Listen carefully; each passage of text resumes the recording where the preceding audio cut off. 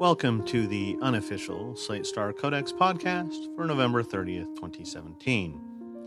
Title, Book Review, Inadequate Equilibria. Part 1. Eliezer Yudkowsky's catchily-titled Inadequate Equilibria is many things.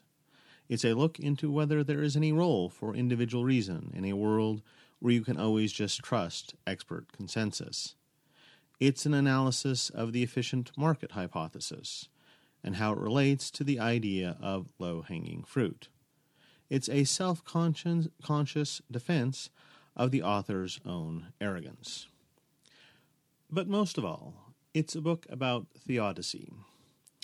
If the world was created by the invisible hand, who is good, how did it come to contain so much that is evil?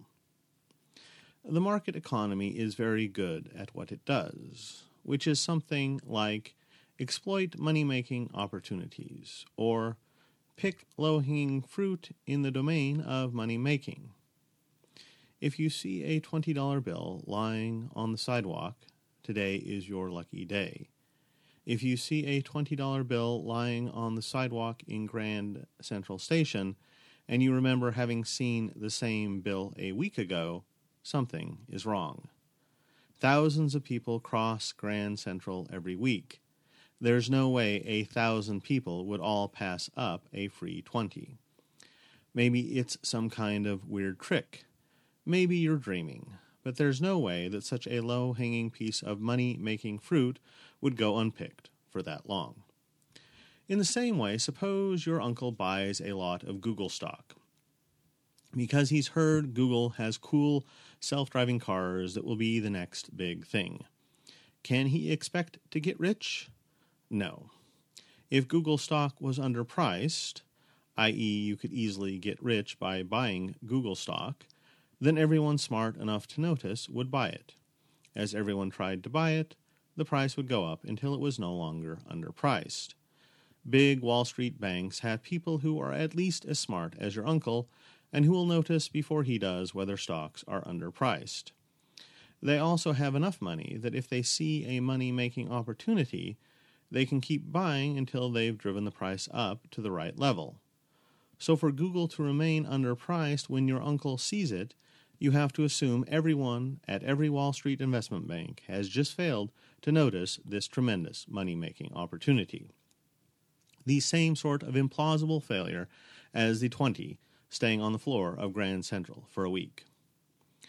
In the same way, suppose there's a city full of rich people who all love Thai food and are all willing to pay top dollar for it. The city has lots of skilled Thai chefs and good access to low-priced Thai ingredients.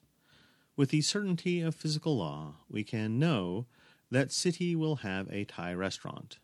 If it didn't, some entrepreneur would wander through, see that they could get really rich by opening a Thai restaurant, and do that. If there's no restaurant, we should feel the same confusion we feel when a $20 bill has sat on the floor of Grand Central Station for a week. Maybe the city government banned Thai restaurants for some reason. Maybe we're dreaming again. We can take this beyond money-making into any competitive or potentially competitive field. Consider a freshman biology student reading her textbook who suddenly feels like she's had a deep insight into the structure of DNA, easily worthy of a Nobel. Is she right? Almost certainly not. There are thousands of research biologists who would like a Nobel Prize. For all of them to miss a brilliant insight sitting in freshman biology would be the same failure as everybody missing the 20 on the floor of Grand Central, or all of Wall Street missing an easy opportunity to make money off Google, or every entrepreneur missing a great market opportunity for a Thai restaurant. So without her finding any particular flaw in her theory, she can be pretty sure that it's wrong, or else already discovered. This isn't to say that nobody can ever win a Nobel Prize, but winners will probably be people with access to new ground that hasn't already been covered by other $20 bill seekers. Either they'll be amazing geniuses, understand a vast scope of cutting-edge material, have access to the latest lab equipment, or most likely all three. But go too far with this kind of logic, and you start accidentally proving that nothing can be bad anywhere. Suppose you thought that modern science was broken, with scientists and grant makers doing a bad job of focusing their discoveries on truly interesting and important things. But if this were true, then you, or anyone else with a little money, could set up a non-broken science, make many more discoveries than everyone else, get more Nobel Prizes, earn more money from all your patents and inventions, and eventually become so prestigious and rich that everyone else admits that you were right and switches to doing science your way. There are dozens of government bodies, private institutions, and universities that could do this kind of thing if they wanted, but none of them have. So, science is broken seems like the same kind of statement as a $20 bill has been on the floor of Grand Central Station for a week and nobody has picked it up. Therefore, modern science isn't broken. Or suppose you thought that healthcare is inefficient and costs way too much. But if this were true, some entrepreneur could start a new hospital/clinic/whatever that delivered healthcare at lower prices and with higher profit margins. All the sick people would go to them, they would make lots of money, investors would trip over each other to fund their expansion into new markets, and eventually they would take over healthcare and be super rich. So healthcare is inefficient and overpriced seems like the same kind of statement as a $20 bill has been on the floor of Grand Central Station for a week and nobody has picked it up. Therefore, healthcare isn't inefficient or overpriced. Or suppose you think that U.S. cities don't have good mass transit. But if lots of people want better mass transit and are willing to pay for it, this is a great money-making opportunity. Entrepreneurs are pretty smart, so they would notice this money-making opportunity, raise some funds from equally observant venture capitalists, make a better mass transit system, and get really rich off all the tickets. But nobody has done this. So, U.S. cities don't have good mass transit seems like the same kind of statement as a $20 bill has been on the floor of Grand Central Station for a week and nobody has picked it up. Therefore, U.S. cities have good mass transit, or at least the best mass transit that's economically viable right now. This proof of God's omnibenevolence is followed by Eliezer's observations that the world seems full of evil. For example, Eliezer's wife, Brianna, had seasonal affective disorder. The consensus treatment for SAD is light boxes, very bright lamps that mimic sunshine and make winter feel more like summer. Brianna tried some of these, and they didn't work. Her seasonal depression got so bad that she had to move to the southern hemisphere 3 months of every year just to stay functional. No doctor had any good ideas about what to do at this point. Eliezer did some digging, found that existing light boxes were still way less bright than the sun, and jury-rigged a much brighter version. This brighter light box cured Brianna's depression when the conventional treatment had failed. But he can't find any record of any real scientist or psychiatrist trying this, even though it seems like an obvious first step. Since Eliezer, a random layperson, was able to come up with a better SAD cure after a few minutes of thinking than the entire psychiatric establishment over decades, this seems kind of like the relevant research community leaving a $20 bill on the ground of Grand Central. Eliezer spent a few years criticizing the Bank of Japan's macroeconomic policies, which he thought were stupid and costing Japan trillions of dollars in lost economic growth. Everyone told Eliezer he couldn't be right because he was an amateur disagreeing with professionals. But after a few years, the Bank of Japan switched to Eliezer's preferred policies, the Japanese economy instantly improved, and now the consensus position is that the original policies were deeply flawed, in exactly the way Eliezer thought they were. Doesn't that mean Japan left a $1 trillion bill on the ground by refusing to implement policies that even an amateur could see were correct? And finally, quote, for our central example, we'll be using the United States medical system, which is, so far as I know, the most broken system that still works ever recorded in human history. If you were reading about something in 19th century France which was as broken as U.S. healthcare, you wouldn't expect to find that it went on working when overloaded with a sufficiently vast amount of money. You would expect it to just not work at all. In previous years, I would use the case of central line infections as my go-to example of medical inadequacy. Central line infections in the U.S. alone kill 60,000 patients per year and infected an additional 200,000 patients at an average treatment cost of $50,000 per patient. Central line infections were also known to decrease by 50% or more if you enforced a 5-item checklist that included items like wash your hands before touching the line. Robin Hansen has old Overcoming Bias blog posts on that untaken, low-hanging fruit. But I discovered while re-Googling in 2015 that wider adoption of hand washing and similar precautions are now finally beginning to occur after many years, with an associated 43% nationwide decrease in central line infections after partial adoption. End quote. Since he doesn't want to focus on a partially solved problem, he continues to the case of infant parenteral nutrition. Some babies have malformed digestive systems and need to have nutrient fluid pumped directly into their veins. The nutrient fluid formula used in the U.S. has the wrong kind of lipids in it, and about a third of babies who get it die of brain or liver damage. We've known for decades that the nutrient fluid formula has the wrong kind of lipids. We know the right kind of lipids, and they're incredibly cheap, and there is no reason at all that we couldn't put them in the nutrient fluid formula. We've done a bunch of studies showing that when babies get the right nutrient fluid formula, the 33% death rate disappears. But the only FDA-approved nutrient fluid formula is the one with the wrong lipids. So we just keep giving it to the babies, and they just keep dying. Grant that the FDA is terrible and ruins everything, but over several decades of knowing about this problem and watching the dead babies pile up, shouldn't somebody have done something to make this system work better?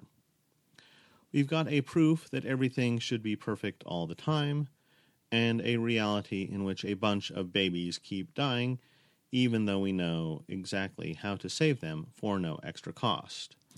So sure, let's talk theodicy. Part 2.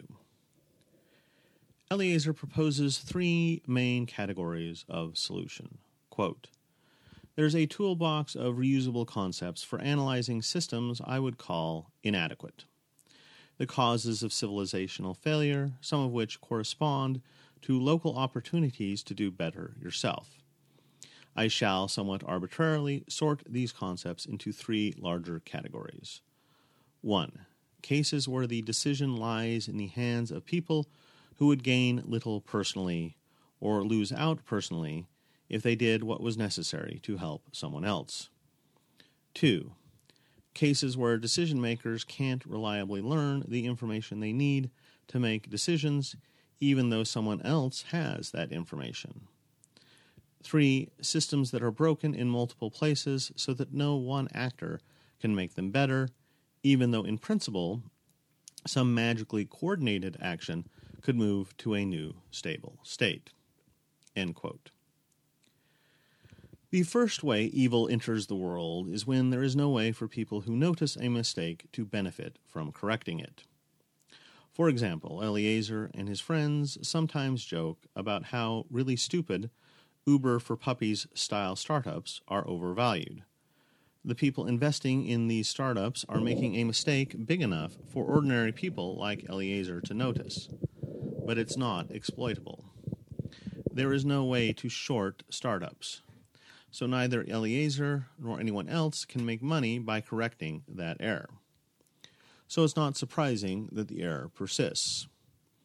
All you need is one stupid investor who thinks Uber for puppies is going to be the next big thing, and the startup will get overfunded.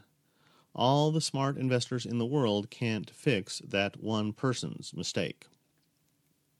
The same is true, more tragically, for housing prices. There's no way to short houses.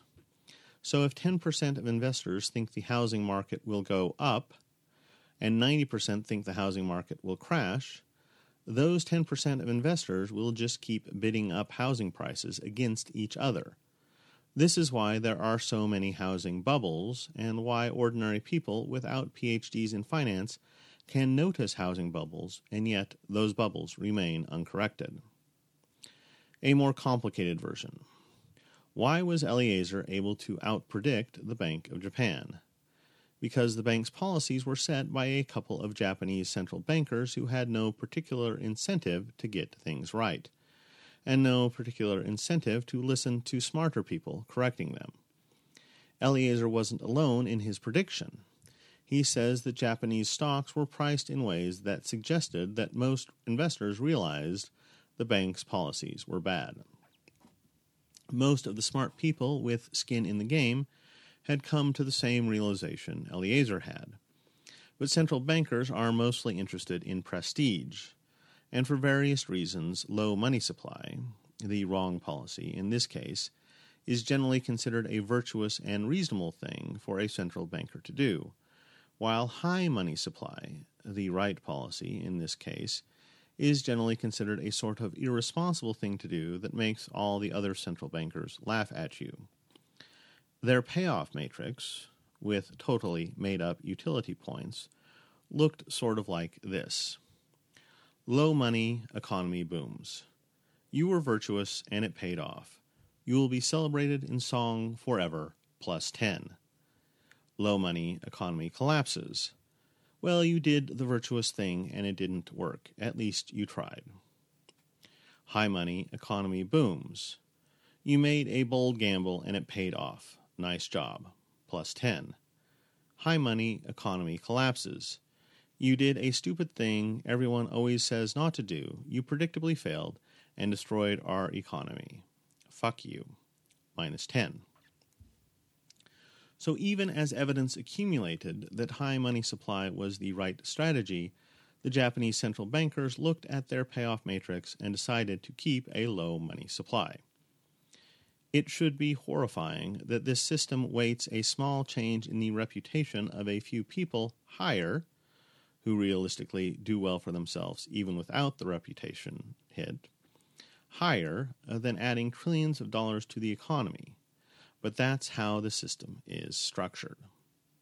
In a system like this, everybody, including the Japanese central bankers, can know that increasing money supply is the right policy, but there's no way for anyone to increase their own utility by causing the money supply to be higher.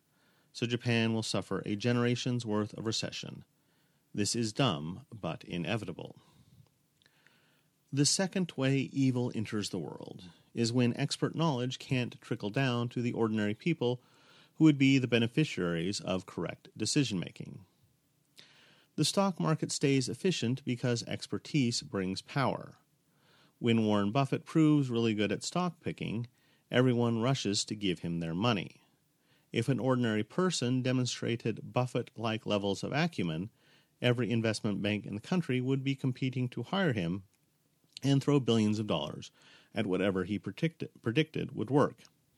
And then when he predicts that Google's price will double next week, he'll use his own fortune, or the fortune of the investment bank that employs him, to throw as much money into Google as the opportunity warrants.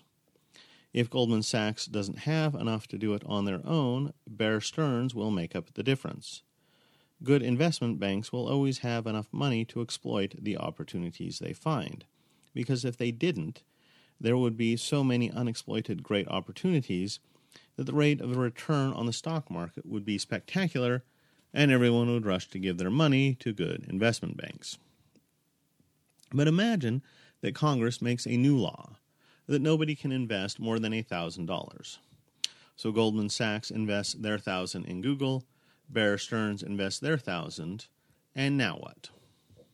One possibility is that investment gurus could spring up, people just as smart as the Goldman Sachs traders who, for a nominal fee, will tell you which stocks are underpriced. But this is hard, and fraudulent experts can claim to be investment gurus just as easily as the real ones. There will be so many fraudulent investment gurus around that nobody will be able to trust the real ones. And after the few experts invest their own $1,000 in Google, the stock could remain underpriced forever. Something like this seems to be going on in medicine. Sure, the 5 doctors who really understand infant nutrition can raise a big fuss about how our terrible nutritional fluid is killing thousands of babies. But let's face it, everyone is raising a big fuss about something or other. From Eliezer's author insert character, Cece, quote, "We have an economic phenomenon sometimes called the lemons problem. Suppose you want to sell a used car, and I'm looking for a car to buy. From my perspective, I have to worry that your car might be a lemon, that it has a serious mechanical problem that doesn't appear every time you start the car and is difficult or impossible to fix. Now you know that your car isn't a lemon, but if I ask you, hey, is this car a lemon? And you answer, no, I can't trust your answer because you're incentivized to answer no either way. Hearing you say no isn't much Bayesian evidence. Asymmetric information conditions can persist even in cases where, like an honest seller meeting an honest buyer, both parties have strong incentives for accurate information to be conveyed. A further problem is that if the fair value of a non-lemon car is $10,000, and the possibility that your car is a lemon causes me to only be willing to pay you $8,000, you might refuse to sell your car. So the honest sellers with reliable cars start to leave the market, which further shifts upward the probability that any given car for sale is a lemon, which makes me less willing to pay for a used car, which incentivizes more honest sellers to leave the market, and so on. In our world, there are a lot of people screaming, pay attention to this thing I'm indignant about over here. In fact, there are enough people screaming that there's an inexploitable market for indignation. The dead babies problem can't compete in that market. There's no free energy left for it to eat, and it doesn't have an optimal indignation profile. There's no single individual villain. The business about competing omega-3 and omega-6 metabolic pathways is something that only a fraction of people would understand on a visceral level. And even if those people posted it to their Facebook walls, most of their readers wouldn't understand and repost. So the dead babies problem has relatively little virality. Being indignant about this particular thing doesn't signal your moral superiority to anyone else in particular, so it's not viscerally enjoyable to engage in the indignation. As for adding a further scream, but wait, this matter really is important, that's the part subject to the lemons problem. Even people who honestly know about a fixable cause of dead babies can't emit a trustworthy request for attention. But by this point in our civilization's development, many honest buyers and sellers have left the indignation market entirely, and what's left behind is not, on average, good." End quote. The beneficiaries of getting the infant nutritional fluid problem right are parents whose kids have a rare digestive condition. Maybe there are 10,000 of them. Maybe 10% of them are self-motivated and look online for facts about their kid's condition. And maybe 10% of those are smart enough to separate the true concern about fats from all the false concerns about how doctors are poisoning their kids with vaccines. That leaves 100 people. Even if those 100 people raise a huge stink and petition the FDA really strongly, 100 people aren't enough to move the wheels of bureaucracy. As for everyone else, why would they worry about nutritional fluid rather than terrorism or mass shootings or whatever all the other much more fun to worry about things are? Likewise, quote, to see how an inadequate equilibrium might arise, let's start by focusing on one tiny subfactor of the human system, namely academic research. We'll even further oversimplify our model of academia and pretend that research is a two-factor system containing academics and grant makers, and that a project can only happen if there's both a participating academic and a participating grant maker.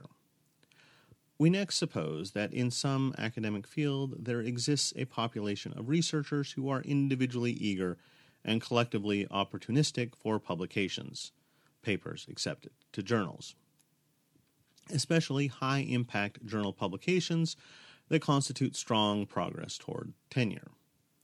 For any clearly visible opportunity to get a sufficiently large number of citations with a small enough amount of work, there are collectively enough academics in this field that somebody will snap up the opportunity. We could say, to make the example more precise, that the field is collectively opportunistic in 2 citations per workday.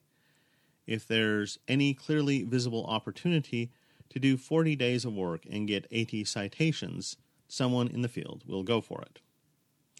This level of opportunism might be much more than the average paper gets in citations per day of work. Maybe the average is more like 10 citations per year of work, and lots of researchers work for a year on a paper that ends up garnering only 3 citations. We're not trying to ask about the average price of a citation. We're trying to ask how cheap a citation has to be before somebody somewhere is virtually guaranteed to try for it. But academic paper writers are only half the equation. The other half is a population of grant makers. In this model, can we suppose, for argument's sake, that grant makers are motivated by the pure love of all sentient life, and yet we still end up with an academic system that is inadequate? I might naively reply, sure. Let's say that those selfish academics are collectively opportunistic at 2 citations per workday, and the blameless and benevolent grant makers are collectively opportunistic at 1 quality-adjusted life year, QALY, per 100.8, per $100. Then everything which produces 1 QALY per $100 and 2 citations per workday gets funded, which means there would be an obvious, clearly visible project that would produce 1,000 QALYs per dollar, and so long as it doesn't produce enough citations, nobody will work on it. That's what the model says, right? But this model has a fragile equilibrium of inadequacy. It only takes 1 researcher who is opportunistic in QALYs and willing to take a hit in citations to snatch up the biggest, lowest-hanging, altruistic fruit, if there's a population of grant makers eager to fund projects like that. Assume the most altruistically neglected project produces 1,000 QALYs per dollar. If we add a single rational and altruistic researcher to this model, then they will work on that project, whereupon the equilibrium will be adequate at 1,000 QALYs per dollar. If there are 2 rational and altruistic researchers, the second one to arrive will start work on the next most neglected project, say a project that has 500 QALYs per dollar, but wouldn't garner enough citations for whatever reason. And then the field will be adequate at 500 QALYs per dollar. As this free energy gets eaten up, it's tasty energy from the perspective of an altruist eager for QALYs, the whole field becomes less inadequate in the relevant respect. But this assumes the grant makers are eager to fund highly efficient, QALY-increasing projects. Suppose instead that the grant makers are not cause-neutral, scope-sensitive, effective altruists assessing qualities per dollar. Suppose that most grant makers pursue, say, prestige per dollar. Robin Hanson offers an elementary argument that most grant-making to academia is about prestige. In any case, we can provisionally assume the prestige model for purposes of this toy example. From the perspective of most grant makers, the ideal grant is one that gets their individual name, or their boss's name, or their organization's name in newspapers around the world in close vicinity to phrases like Stephen Hawking or Harvard professor. Let's say for the purposes of this thought experiment that the population of grant makers is collectively opportunistic in 20 micro-Hawkings per dollar, such that at least one of them will definitely jump on any clearly visible opportunity to affiliate themselves with Stephen Hawking for $50,000. Then, at equilibrium, everything that provides at least 2 citations per workday and 20 micro-Hawkings per dollar will get done. This doesn't quite follow logically because the stock market is far more efficient at matching bids between buyers and sellers than academia is at matching researchers to grant makers. It's not like anyone in our civilization has put as much effort into rationalizing the academic matching process as, say, OkCupid has put into their software for hooking up dates. It's not like anyone who did produce this public good would get paid more than they could have made as a Google programmer. But even if the argument is still missing some pieces, you can see the general shape of this style of analysis. If a piece of research will clearly, visibly yield lots of citations with a reasonable amount of labor and make the grant makers on the committee look good for not too much money committed, then a researcher eager to do it can probably find a grant maker eager to fund it. But what if there's some intervention which could save 100 qualies per dollar, yet produces neither great citations nor great prestige? Then if we add a few altruistic researchers to the model, they probably won't be able to find a grant maker to fund it. And if we add a few altruistic grant makers to the model, they probably won't be able to find a qualified researcher to work on it. Our systemic problem can often be overcome by one altruist in the right place. 2 systemic problems are another matter entirely. End quote. The third way evil enters the world is through bad Nash equilibria. Everyone hates Facebook. It records all your private data. It screws with the order of your timeline. It works to be as addictive and time-wasting as possible. So why don't we just stop using Facebook? More to the point, why doesn't some entrepreneur create a much better social network which doesn't do any of those things? And then we all switch to her site, and she becomes really rich, and we're all happy. The obvious answer, all of your friends are on Facebook. We want to be where our friends are. None of us expect our friends to leave, so we all stay.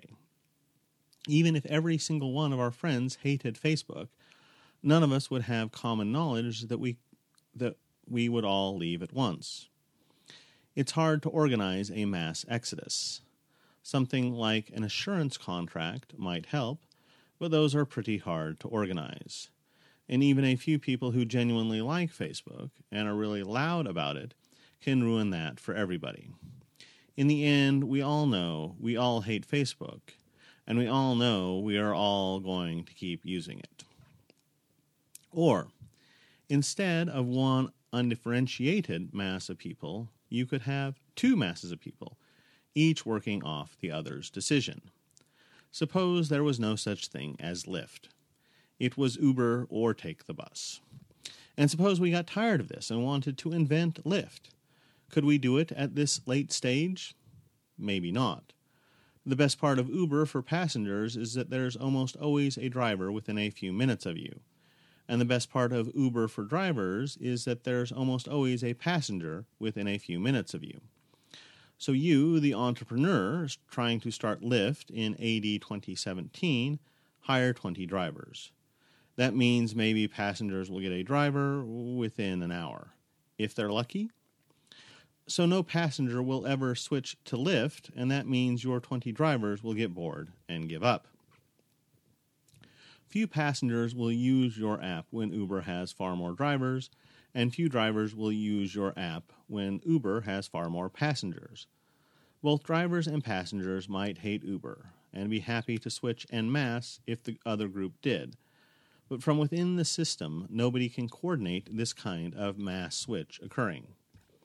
Or to take a ridiculous example from the text that will obviously never happen. Quote, suppose that there's a magical tower that only people with IQs of at least 100 and some amount of conscientiousness can enter. And this magical tower slices 4 years off your lifespan. The natural next thing that happens is that employers start to prefer prospective employees who have proved they can enter the tower. And employers offer these employees higher salaries or even make entering the tower a condition of being employed at all. The natural next thing that happens is that employers start to demand that prospective employees show a certificate saying that they've been inside the tower. This makes everyone want to go to the tower, which enables somebody to set up a fence around the tower and charge hundreds of thousands of dollars to let people in. Now, fortunately, after Tower 1 is established and has been running for a while, somebody tries to set up a competing magical tower, Tower 2, that also drains 4 years of life but charges less money to enter. Unfortunately, there's a subtle way in which this competing Tower 2 is hampered by the same kind of lock-in that prevents a jump from Facebook to a competing social network. Initially, all of the smartest people head to Tower 1. Since Tower 1 has limited room, it started discriminating further among its entrants, only taking the ones that have IQs above the minimum and who are good at athletics or have rich parents or something. So when Tower 2 comes along, the employers still prefer employees from Tower 1, which has a more famous reputation. So the smartest people still prefer to apply to Tower 1, even though it costs more money. This stabilizes Tower 1's reputation as being the place where the smartest people go. In other words, the signaling equilibrium is a two-factor market in which the stable point, Tower 1, is cemented in place by the individually best choices of two different parts of the system. Employers prefer Tower 1 because it's where the smartest people go. Smart employees prefer Tower 1 because employers will pay them more for going there. If you try dissenting from the system unilaterally, without everyone switching at the same time, then as an employer you end up hiring the less qualified people from Tower 2, or as an employee you end up with lower salary offers after you go to Tower 2. So the system is stable as a matter of individual incentives, and stays in place. If you try to set up a cheaper alternative to the whole tower system, the default thing that happens to you is that people who couldn't handle the towers try to go through your new system, and it acquires a reputation for non-prestigious weirdness and incompetence. End quote. Part 3. Robin Hanson's review calls Inadequate Equilibria really two separate books, tied perhaps by a mood affiliation. Everything above was the first book. The second argues against overuse of the outside view. The inside view is when you weigh the evidence around something and go with whatever side's evidence seems most compelling. The outside view is when you notice that you feel like you're right, but most people in the same situation as you are wrong. So you reject your intuitive feelings of rightness and assume you are probably wrong too. 5 outside view examples to demonstrate. 1. I feel like I'm an above-average driver, but I know there are surveys saying everyone believes they're above-average drivers. Since most people who believe they're an above-average driver are wrong, I reject my intuitive feelings and assume I'm probably just an average driver. 2. The Three Christs of Ypsilanti is a story about three schizophrenics who thought they were Jesus, all ending up in the same psych ward. Each schizophrenic agreed that the other two were obviously delusional, but none of them could take the next step and agree they were delusional too. This is a failure of outside viewing. They should have said, at least 66% of people in this psych hospital who believe they're Jesus are delusional.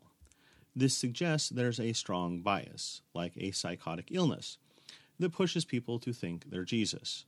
I have no more or less evidence for my Jesusness than those people, so I should discount my apparent evidence. My strong feeling that I am him, and go back to my prior that almost nobody is Jesus. 3. My father used to get roped into going to timeshare presentations. Every time he would come out really convinced that a timeshare was the most amazing purchase in the world, and he needed to get one right away. Every time we reminded him that every single person who bought a timeshare ended up regretting it. Every time he answered that no, the salespeople explained that their timeshare didn't have any hidden problems. Every time we reminded him that timeshare salespeople are really convincing liars. Eventually, even though he still thought the presentation was really convincing, he accepted that he was probably a typical member of the group people impressed with timeshare presentations, and almost every member of that group is wrong. So even though my father thought the author sounded too good to be true, he decided to reject it. 4. A Christian might think to themselves only about 30% of people are Christian. The other 70% have some other religion which they believe as fervently as I believe mine. And no religion has more than 30% of people in the world. So of everyone who believes their religion as fervently as I do, at least 30% are wrong. Even though the truth of the Bible seems compelling to me, the truth of the Quran seems equally compelling to Muslims, the truth of Dianetics equally compelling to Scientologists, etc. So probably I am overconfident in my belief in Christianity, and really I have no idea whether it's true or not. 5. When I was very young, I would read pseudo-history books about Atlantis, ancient astronauts, and so on. All of these books seemed very convincing to me. I certainly couldn't explain how ancient people built whatever gigantic technological marvels they made without the benefit of decent tools. And in most cases, nobody had written a good debunking. I am still angry about this. But there were a few cases in which people did write good debunkings that explained otherwise inexplicable things, and the books that were easily debunked were just as convincing as the ones that weren't. For that and many other reasons, I assumed that even the ones that seemed compelling and had no good debunking were probably bunk. But Eliezer warns that overuse of the outside view can prevent you from having any kind of meaningful opinion at all. He worries about the situation where, quote, we all treat ourselves as having a black box receiver, our brain, which produces a signal, opinions, and treat other people as having other black boxes producing other signals. And we all received our black boxes at random, from an anthropic perspective of some kind, where we think we have an equal chance of being any observer. So we can't start out by believing that our signal is likely to be more accurate than average. End quote. There are definitely pathological cases of the outside view. For example, 6. I believe in evolution, but about half of Americans believe in creation, so either way half of people are wrong about the evolution-creation debate. Since I know I'm in a category, half of whom are wrong, I should assume there's a 50-50 chance I'm wrong about evolution. But surely the situation isn't symmetrical. After all, the evolution side includes all the best biologists, all the most educated people, all the people with the highest IQ. The problem is, the true outside viewer can say, yes, but a creationist would say that their side is better because it includes all the best fundamentalist preachers, all the world's most pious people, and all the people with the most exhaustive knowledge of Genesis. So you're in a group of people, the group who believe that their side is better qualified to judge the evolution-creation debate, and 50% of the people in that group are wrong. So this doesn't break the fundamental symmetry of the situation. One might be tempted to respond with, "Fuck you," except that sometimes this is exactly the correct strategy. For example, 7. Go back to example 2, and imagine that when schizophrenic A was confronted with the other Christ, he protested that he had special evidence it was truly him. In particular, the Archangel Gabriel had spoken to him and told him he was Jesus. Meanwhile, schizophrenic B had seen a vision where the Holy Spirit descended into him in the form of a dove. Schizophrenic A laughs. Anyone can hallucinate a dove, but archangels are perfectly trustworthy. Schizophrenic B scoffs. Hearing voices is a common schizophrenic symptom, but I actually saw the spirit. Clearly, they are still not doing outside view right. 8. Every so often, I talk to people about politics and the necessity to see things from both sides. I remind people that our understanding of the world is shaped by tribalism. The media is often biased, and most people have an incredibly skewed view of the world. They nod their heads and agree with all of this and say it's a big problem. Then I get to the punchline. That means they should be less certain about their own politics and try to read sources from the other side. They shake their head and say, "I know that's true of most people, but I get my facts from Vox," which backs everything up with real statistics and studies. Then I facepalm so hard I give myself a concussion. This is the same situation where a tiny dose of meta-outside view could have saved them. So how do we navigate this morass? Eliezer recommends a 4-pronged strategy. Quote, 1. Try to spend most of your time thinking about the object level. If you're spending more of your time thinking about your own reasoning ability and competence than you spend thinking about Japan's interest rates and NGDP or competing omega-6 versus omega-3 metabolic pathways, you're taking your eye off the ball. 2. Less than a majority of the time. Think about how reliable authorities seem to be and should be expected to be, and how reliable you are. Using your own brain to think about the reliability and failure modes of the brain, since that's what you've got. Try to be even-handed in how you evaluate your own brain's specific failures versus the specific failures of other brains. While doing this, take your own meta-reasoning at face value. 3. And then, theoretically, should come the meta level, considered yet more rarely. But I don't think it's necessary to develop special skills for meta reasoning. You just apply the skills you already learn on the meta level to correct your own brain, and go on applying them while you happen to be meta reasoning about who should be trusted, about degrees of reliability, and so on. Anything you've already learned about reasoning should automatically be applied to how you reason about meta-reasoning. 4. Consider whether someone else might be a better meta-reasoner than you, and hence that it might not be wise to take your own meta-reasoning at face value when disagreeing with them, if you have been given strong local evidence to this effect. End quote. But then he mostly spends the rest of the chapter and book treating it as obvious that most people overuse the outside view, and mocking it as modest epistemology for intellectual cowards. Eventually he decides that the outside view is commonly invoked to cover up status anxiety. Quote, "From what I can tell, status regulation is a second factor accounting for modesty's appeal, distinct from anxious underconfidence. The impulse is to construct cheater-resistant slapdowns that can, for example, prevent dilettantes who are low on the relevant status hierarchy from proposing new seasonal affective disorder treatments. Because if dilettantes can exploit an inefficiency in a respected scientific field, then this makes it easier to steal status and upset the current order." End quote. So if we say something like, "John has never taken a math class, so there's not much chance that his proof of P equals NP is right," are we really implying John isn't high status enough, so we shouldn't let him get away with proving P equals NP. Only people who serve their time in grad school and postdoc programs should be allowed to do something cool like that. I know Eliezer doesn't believe that. Maybe he believes it's only status regulation when it's wrong?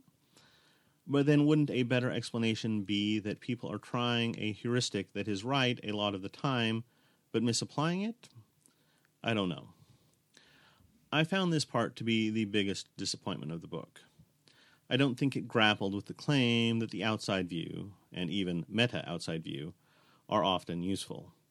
It offered vague tips for how to decide when to use them, but I never felt any kind of enlightenment, or like there had been any work done to resolve the real issue here. It was basically a hit job on outside viewing. I understand the impetus.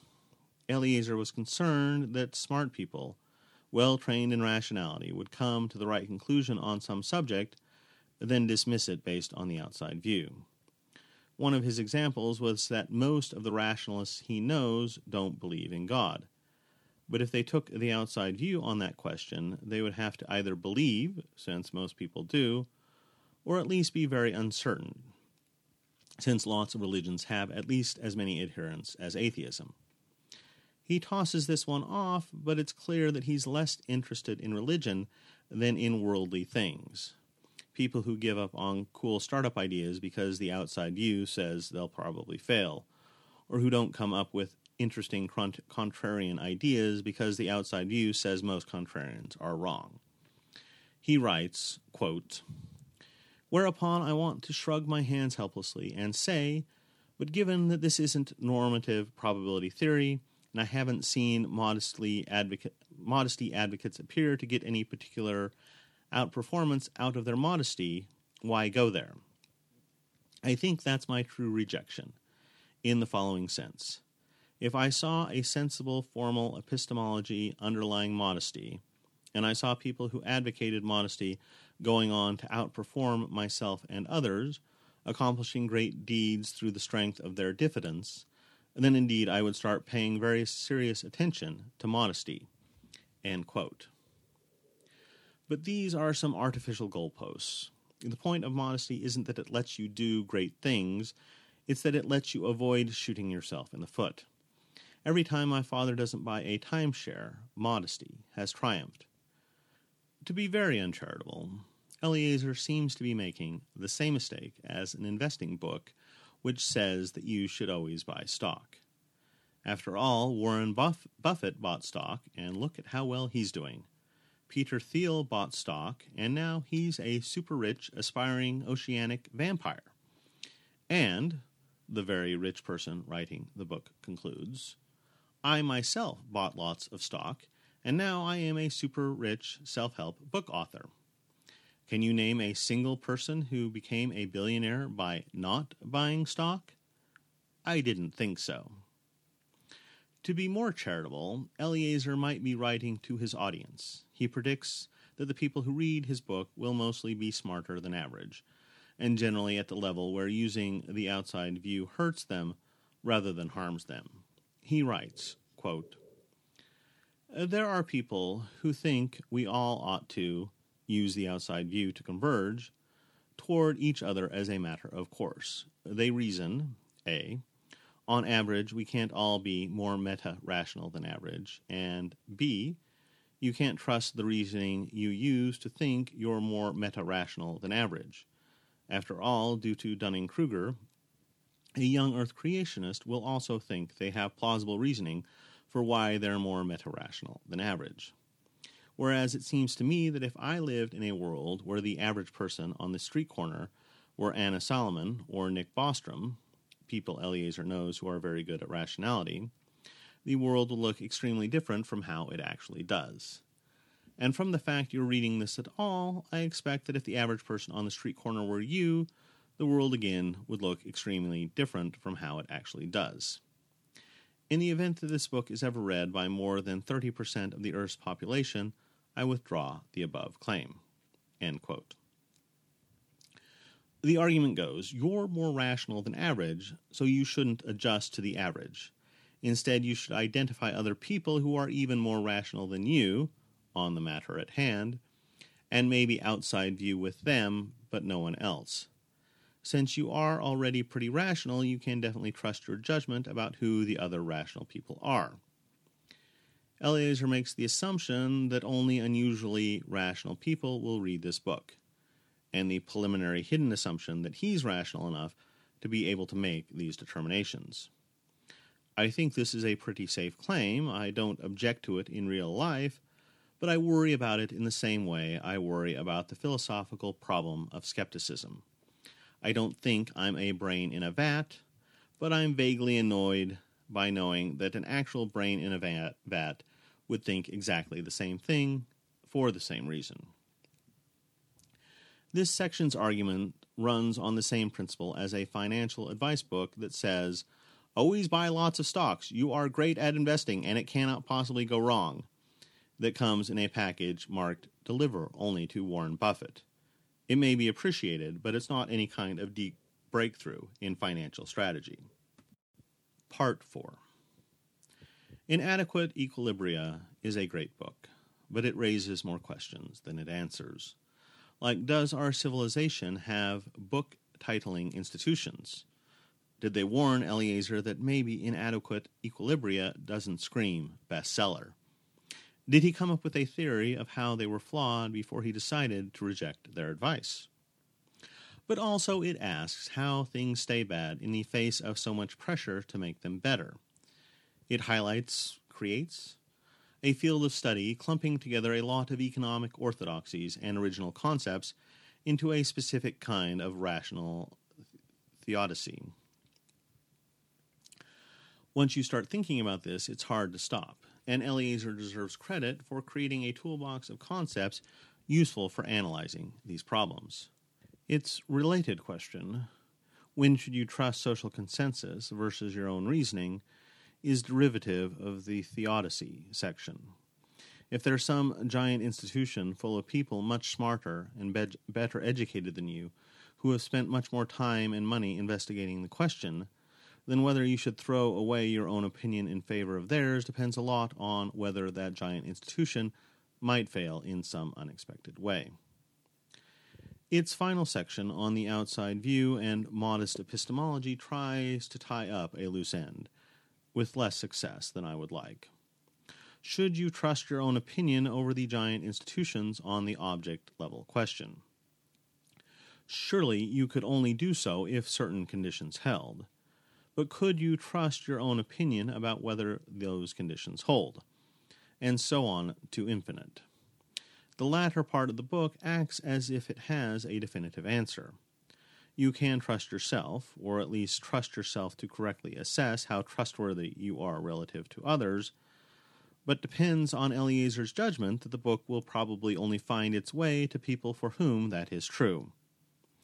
I think you should read Inadequate Equilibria. Given that I am a well-known reviewer of books, clearly my opinion on this subject is better than yours. Further, Scott Aaronson and Brian Kaplan also think you should read it. Are you smarter than Scott Aaronson and Brian Kaplan? I didn't think so. Whether or not your puny personal intuition feels like you would enjoy it, you should accept the judgment of our society's book reviewing institutions and download it right now.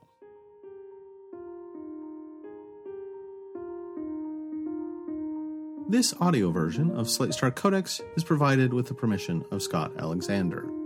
I am not Scott. I'm Jeremiah, and you can find me at wearenotsaved.com, where I also have a podcast. For anyone wishing to reference this content, please do so by linking to the original post.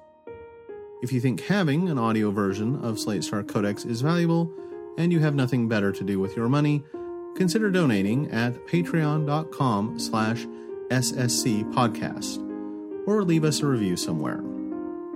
Until next time.